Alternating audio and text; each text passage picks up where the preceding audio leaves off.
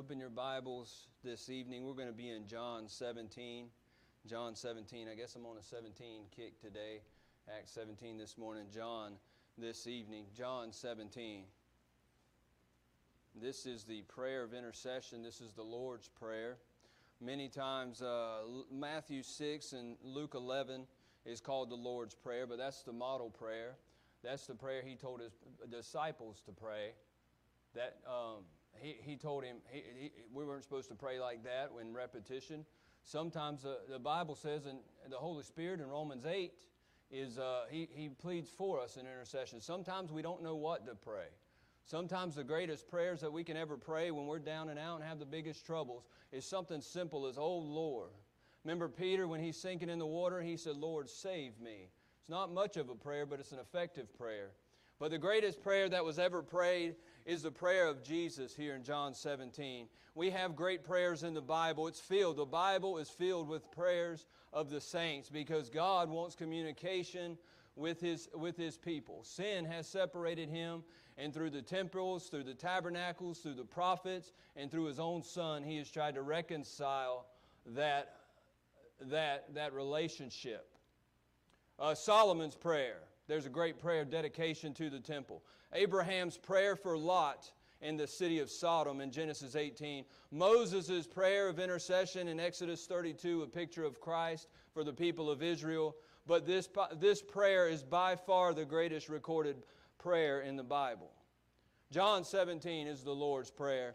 Oliver B. Green says, "This is the most remarkable chapter in all 66 books of the Bible. It stands alone." He continues on and says, "This is one of the portions of God's Word which makes me feel that I should remove my shoes from my feet because I stand on holy ground like Moses before the burning bush." John Knox, who brought the gospel to Scotland in the 1500s, he's called the Thundering Scot. He's known for his quote, "Give me Scotland or I die." On his deathbed, his wife asked where he wanted her to read. He stated, "Read where I first put my anchor down in the 17th chapter of John." Matthew Henry said it is the most remarkable prayer following the most full and consoling discourse ever uttered on the earth. Warren Wiersbe would say it is the holy of holies of gospel records. Christ is not talking up to the Father, He's talking in line with the Father, and He's making the operation of God, as Colossians would say, known to the disciples around Him. There's three great divisions. If you want to write these down or put these in your mind, there's three divisions in here from verses 1 to 5. He's praying to the Lord in line with Him, right? Lord Jesus Christ is praying to God the Father in the presence of the disciples so they can hear the will of God. He is praying upwards. In verses 6 through 19, He's praying for the disciples around them, and He is praying outward. In verses 20 through 26, He is praying for the future believers. And believe it or not, if you didn't pray this morning, Jesus is praying for you today. Amen. And He's praying onward into the future. Look at chapter 17 and verse 1. It says, "These words spake Jesus and lifted up His eyes to heaven." And this is what He said, red letter, "Father, the hour is come. Glorify Thy Son, that Thy Son also may glorify Thee.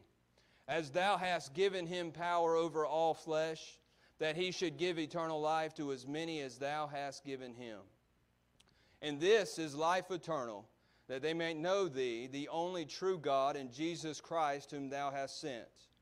I have glorified Thee on the earth. I have finished the work which Thou gavest me to do. O now, O Father, glorify Thou me with Thine own self, with the glory which I had with Thee before the world was." The word hour in verse 1 here says, "Father, the hour." Hour means an appointed time.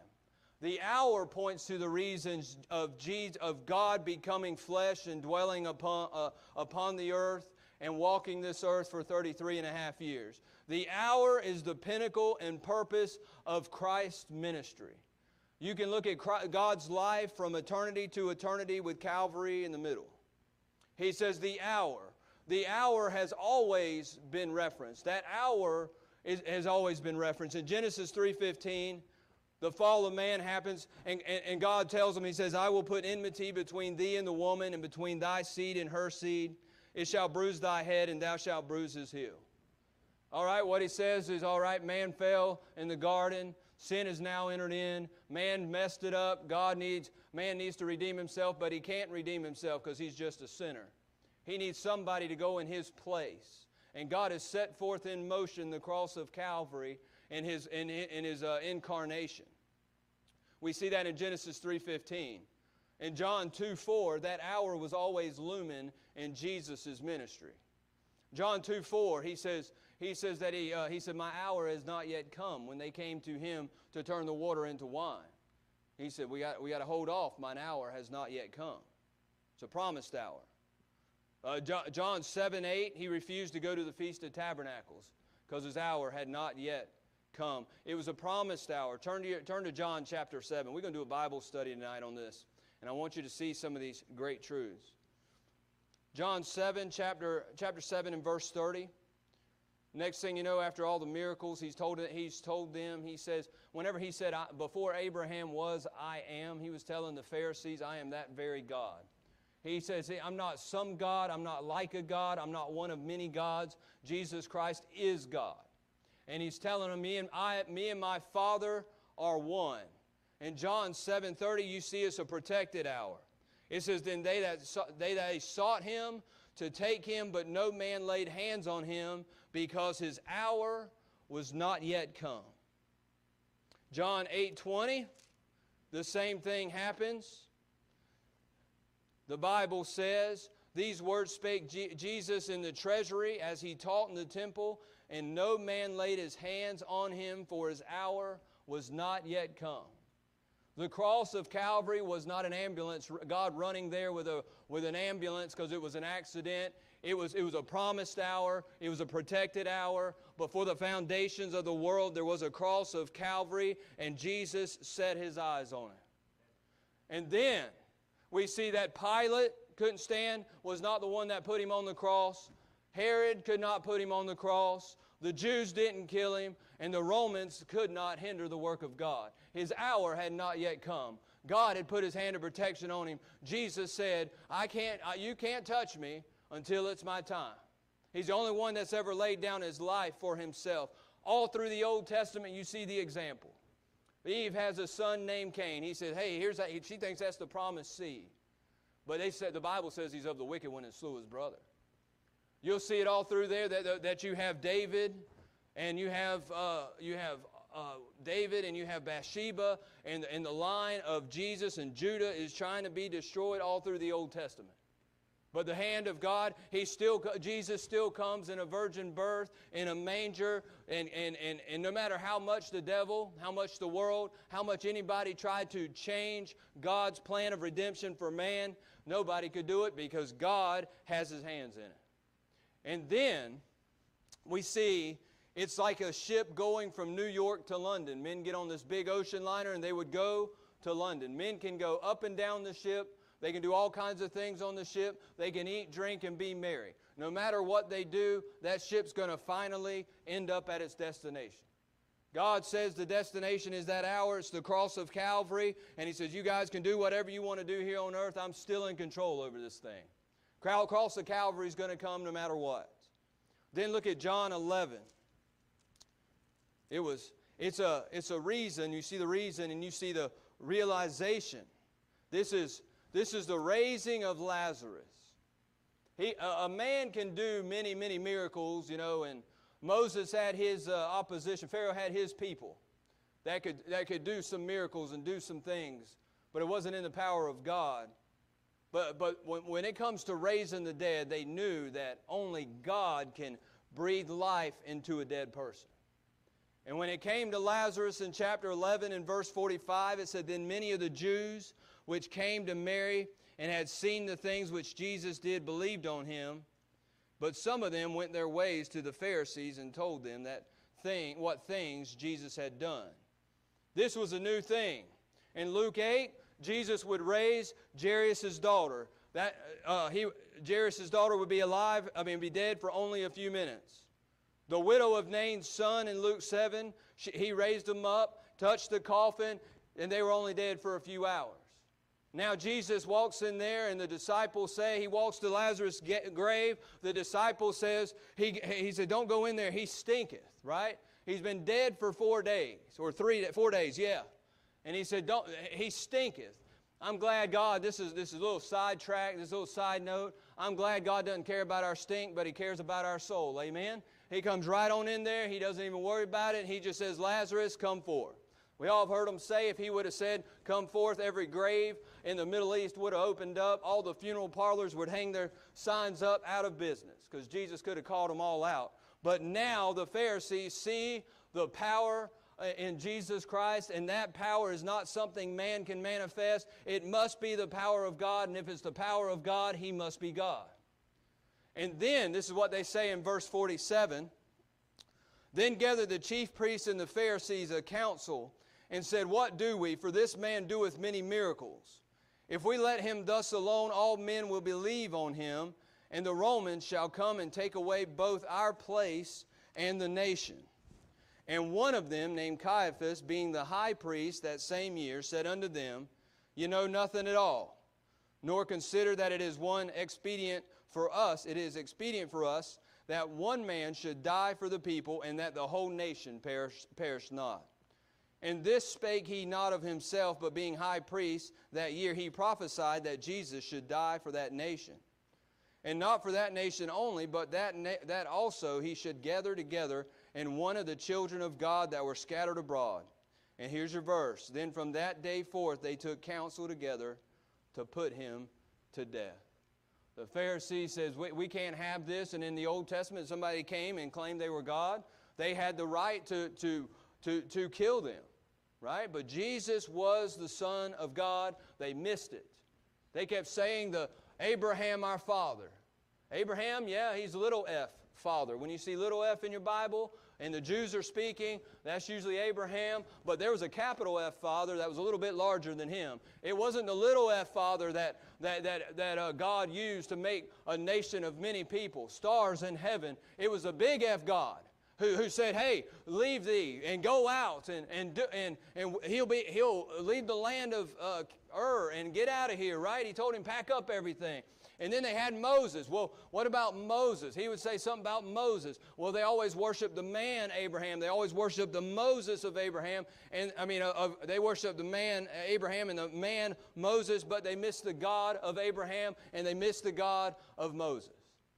And now they want to kill him. If he lives, they say, the nation will perish. If he dies, the nation will be saved.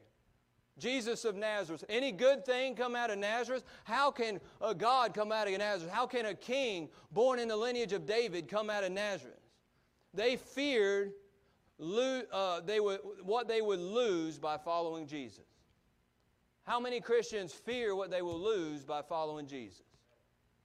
We think we're going to lose something. You may lose some things, but if you lose some things, it'll be for the glory of God, and you won't miss them in a little while. And then look at John 12:23. Now the wheel is turning, and Jesus answers them, and He says, the hour is come that the Son of Man should be glorified. He said, except a corn of wheat fall into the ground and die, it abideth alone, for if it die, it bringeth forth much fruit. He said, my time's here. Chapter 12:27. Now is my soul troubled. What shall I say? Father, save me from this hour. But for this cause came I unto this hour. Did He come to be a miracle worker? No. Did He come to be a good man, a good prophet? No. He came unto this hour to save sinners from their sin. The purposes of Jesus' first coming was not to establish a kingdom, be a great miracle worker, or to establish a new religion. The disciples standing by may have hoped that the hour was His coronation or His crowning. Jesus taking the throne in Jerusalem and overthrowing the oppressive Roman government. They didn't want Him to die. They want Him to save that nation, be a king. And now Jesus is telling them that He may have to die, that He will have to die. Not may, but He will. And then look at John 13:1. John 13 in the number of your Bible is the number of rebellion. That comes from Genesis 14. that tells us that, that these nations, in the 13th year, they rebelled. This is the chapter where Judas Iscariot will step away from God. He will betray Him for 30 pieces of silver. He has already made a deal with the devil, so to speak. Judas Iscariot's 13 letters, number of rebellion.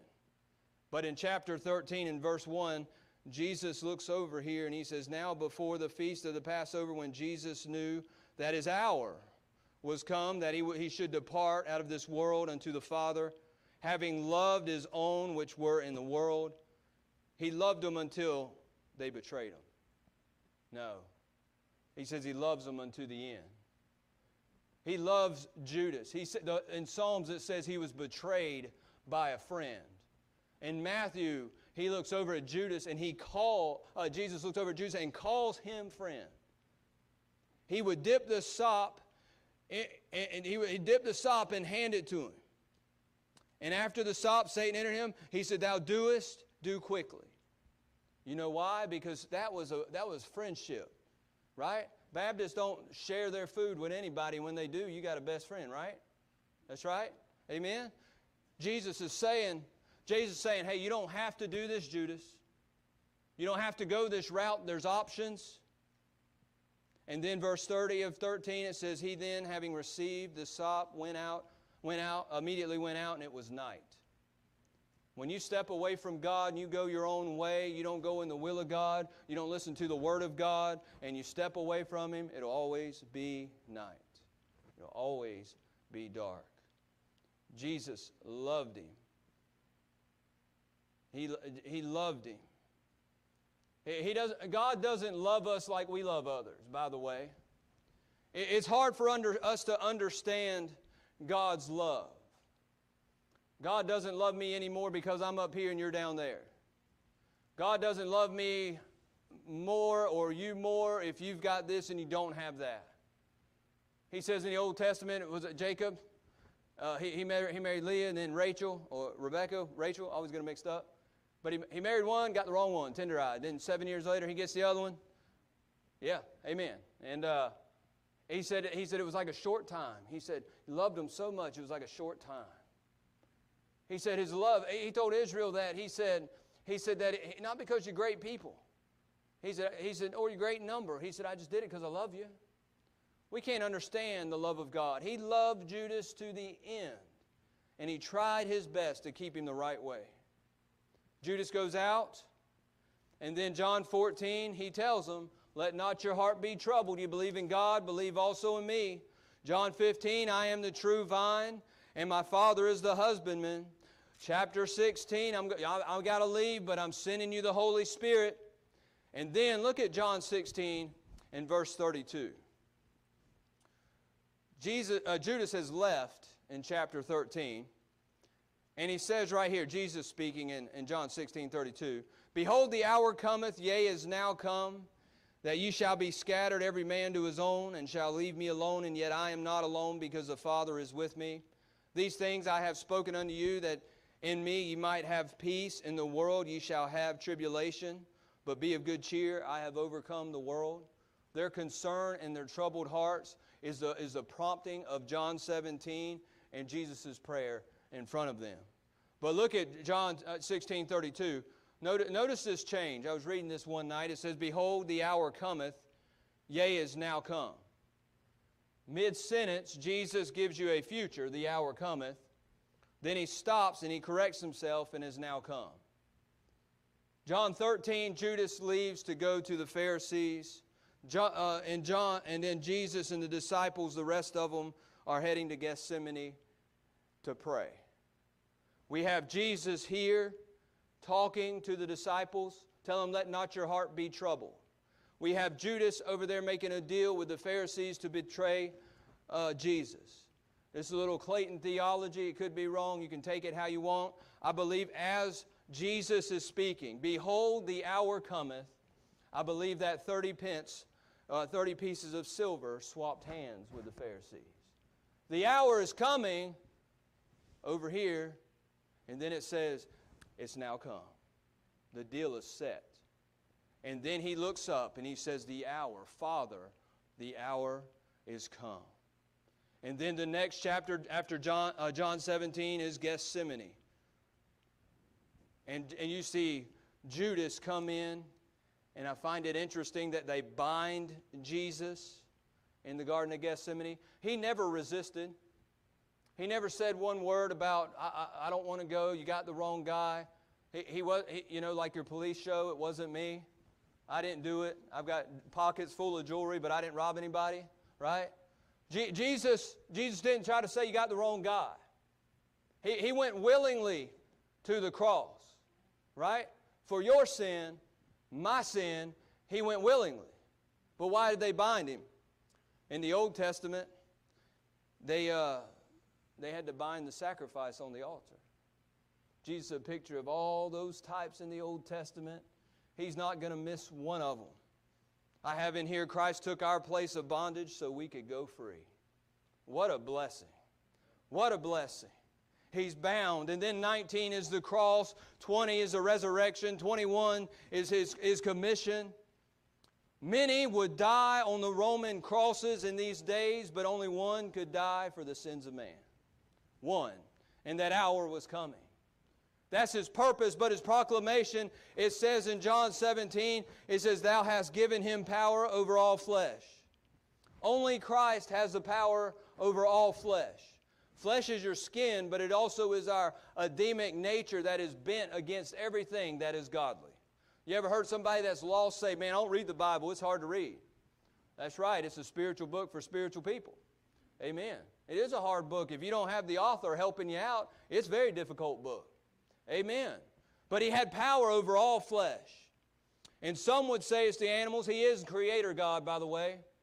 Evolution is just as much of a faith as anything else. You know why evolution is so dangerous? We'll just throw it out there since we're plowing those fields, right? Man is made perfect in the garden. Man sins willingly against God. God has to provide a sacrifice for man. The fall of man is so great, man can't pick himself up. God has to come down. Jesus came down so we could go up. He came to where we are so we can go where He is. And you know what? Evolution says that it was a big bang. We're all here for an accident. If we're all here for an accident, there was never a fall of man. Therefore, there would never be a need for a Savior. You wipe the whole record out by the theory of evolution. He said that He was the God of creation. He took that one fish and had tribute money in his mouth for Peter. But then He could gather up a net of fish for Peter. He cast the demons out from Gethsemane into the pigs, and they jumped off in the water. Somebody said that's the first case of deviled ham, right? You ever heard that? But it's important, the importance of Him having power over all flesh. No man has ever had power over his own flesh. I can prove it. You ate lunch and you probably ate something after that. You will eat until you're full at the Cheesecake Factory, but you just got to have that cheesecake. The flesh is never satisfied. It's never satisfied. We got Amazon. If you want something, it's never satisfied. Click on it and get it. We got entertainment. Football game will come up. Whatever's coming up. Super Bowl's got to be close. I don't know. Super Bowl's coming up. You watch that. You feel great. When's the next one? The flesh is never satisfied. The Bible says that He was without spot or without blemish. He was without spot in His conception. Right? Joseph was not his dad. He said, I must be about my father's business. Mary knew what he was talking about. Mary knew what he was talking about. In his spot, in his conception, a virgin birth. Holy Spirit in the womb. And then without blemish in His life. Jesus walked this earth. No man has power over his flesh, but Jesus had power over His flesh. Hold your place here and go to 1 Peter chapter 2. 1 Peter chapter 2. After Hebrews and James, 1 Peter chapter 2. In verse 21, the vicarious sufferings of Christ. For even hereunto, this is verse 21, were ye called, because Christ also suffered for us, leaving us an example that you should follow in His steps. Verse 22, who did no sin, neither was guile found in His mouth. Jesus always has been God, always was God, always will be God. There wasn't a time in His ministry when He became God. He always has been. It says, who when He was reviled, reviled not again, and when He suffered, He threatened not, but committed Himself to Him that judgeth righteously. 2 Corinthians 5:21, for He hath made Him to be sin for us. He, God the Father, hath made Him, God the Son, to be sin for us who knew no sin, that we might be made the righteousness of God in Him. I've said this before, God demands perfection to enter the kingdom of God. To enter heaven, to enter into His presence, God demands perfection. But all our works in righteousness is like filthy rags. There's not a just man on earth that doeth good and sinneth not. All have sinned and come short of the glory of God. There's nothing man can produce to break that big gap between us and God. There's nothing man can produce in his own righteousness. So God provides His Son to die for us. He had no sin in Him, but at Calvary our sin was placed upon Him. Isaiah 53:6, it says, the Lord hath laid on Him the iniquity of us all. If He was not virgin born, if He was just like us and He had a father, if He was born of a young maiden and not of a virgin, everybody in this world that's ever been born has been born by a young maiden, right? The deity of Christ, it's a virgin that He was born. If he was just like everyone else, born like everyone else, and lived and died like everyone else, He couldn't be our Savior. It took a perfect lamb. It's a lamb over there in the Old Testament. That was a perfect lamb. You know, they had to wait 4 days to prove that He was a perfect lamb without spot or blemish. You know what we got in the New Testament telling us He's without spot and blemish? 4 Gospels. Amen? They got 4 days, we got 4 Gospels. He is the Lamb of God which taketh away the sin of the world. John 19:30, it says that it is finished. Salvation's plan was finished in John 19:30. And then we see that the knowledge of God, this is life eternal. It's not in a church affiliation. It's not stirring the baptismal waters. If it was, on the days we go soul winning, somebody with a pickup truck, we'll just start dunking people. We'll go door to door, and let's go. We'll just dunk them.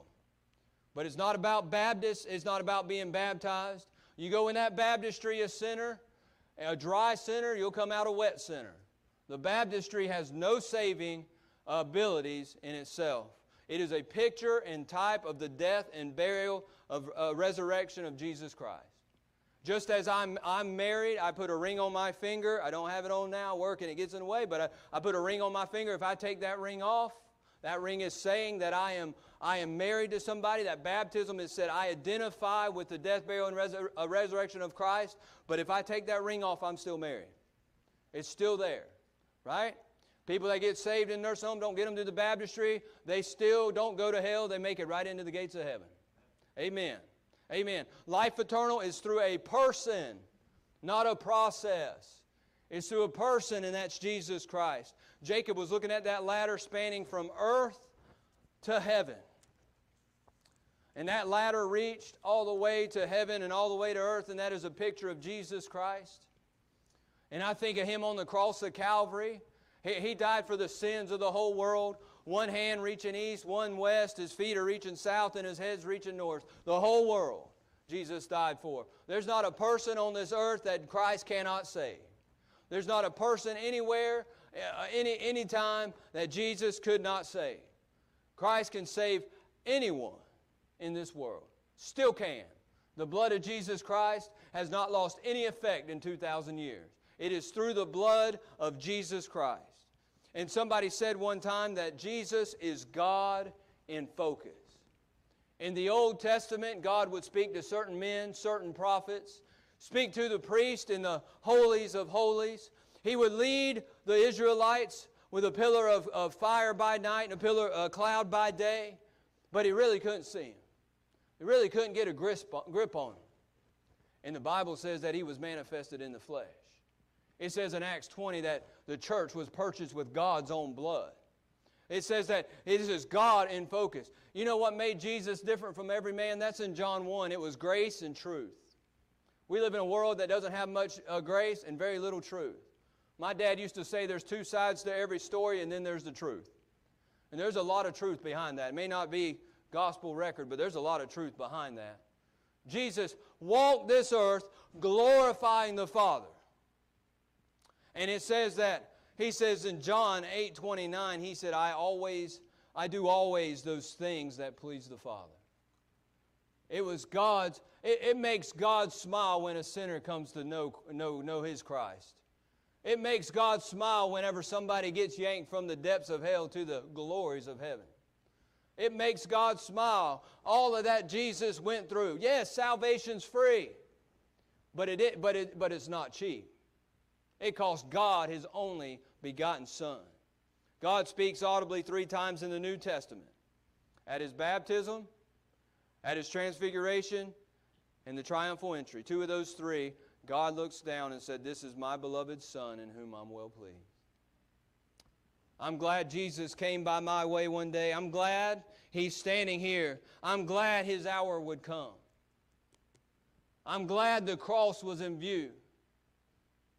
I'm glad that He endured the cross for the joy that was set before Him. I'm glad He stood before those who would mock Him. I'm glad that He stood before those who would beat Him. I'm glad He would stand before those who would crucify Him, pierce His side, bury Him in a borrowed tomb, because if not, we would not have salvation. If not, the sinner could not go free, because our sins were placed upon Him on the cross of Calvary. You know what's wonderful is when you get saved, it's just like you visit Calvary 2,000 years ago. You say, how is that? How is that? Because it's not a physical transaction, it's a spiritual. God transcends all time. He's there paying for your sin. He's taking care of it as we speak. Thank God for the cross of Calvary. Thank God for the blood of Jesus Christ. And He says, "O Father, glorify Thou me with Thine own self, with the glory which I had with Thee before the world was." It's a pre-existence of Christ. He always has been. He's the Ancient of Days. He's the first. He's the last. He's the Alpha. He's the Omega. He's the beginning of the end. He's wonderful. He's Counselor. He's Mighty God. He's the way, the truth, and the life. He said, "No man coming to the Father but by me." What a wonderful prayer. It'll take you about 3 minutes to read this. But He looks up. You know the disciples came up to Him in Luke 11 and He said, "Lord, teach us to pray." There was a lot of things Jesus did. And out of all those things, they didn't say, "Lord, teach me to preach." "Lord, teach me to walk on water, do a good miracle." He said, "Lord, teach me to pray." Amen. And then He says in Luke 18, He says to pray without ceasing. He says, here's your model prayer in Matthew 6. 3 things you're supposed to do in secret in Matthew 6. 1, pray. 2, give. And 3, fast. Don't tell everybody you're doing it, right? You do it. Do in secret. God looks upon it. And then Jesus gives His prayer. What a wonderful prayer it is. Let's pray. Heavenly Father, I love You, and I thank You for an opportunity to be here this evening. You've been good to us. Thank You for looking at the cross. Thank You for enduring the hardships here on earth for our joy. And thank You for the peace that comes from knowing You. The Bible says without Christ there is no peace. And Lord, I thank You for the peace. It's peace that passes all understanding. Thank You for the joy that is abundant, or the life that's abundant, and the joy that's unspeakable and full of glory. Thank You for sending Your Son to die in our place. We love You. We thank You in Jesus' name. Amen.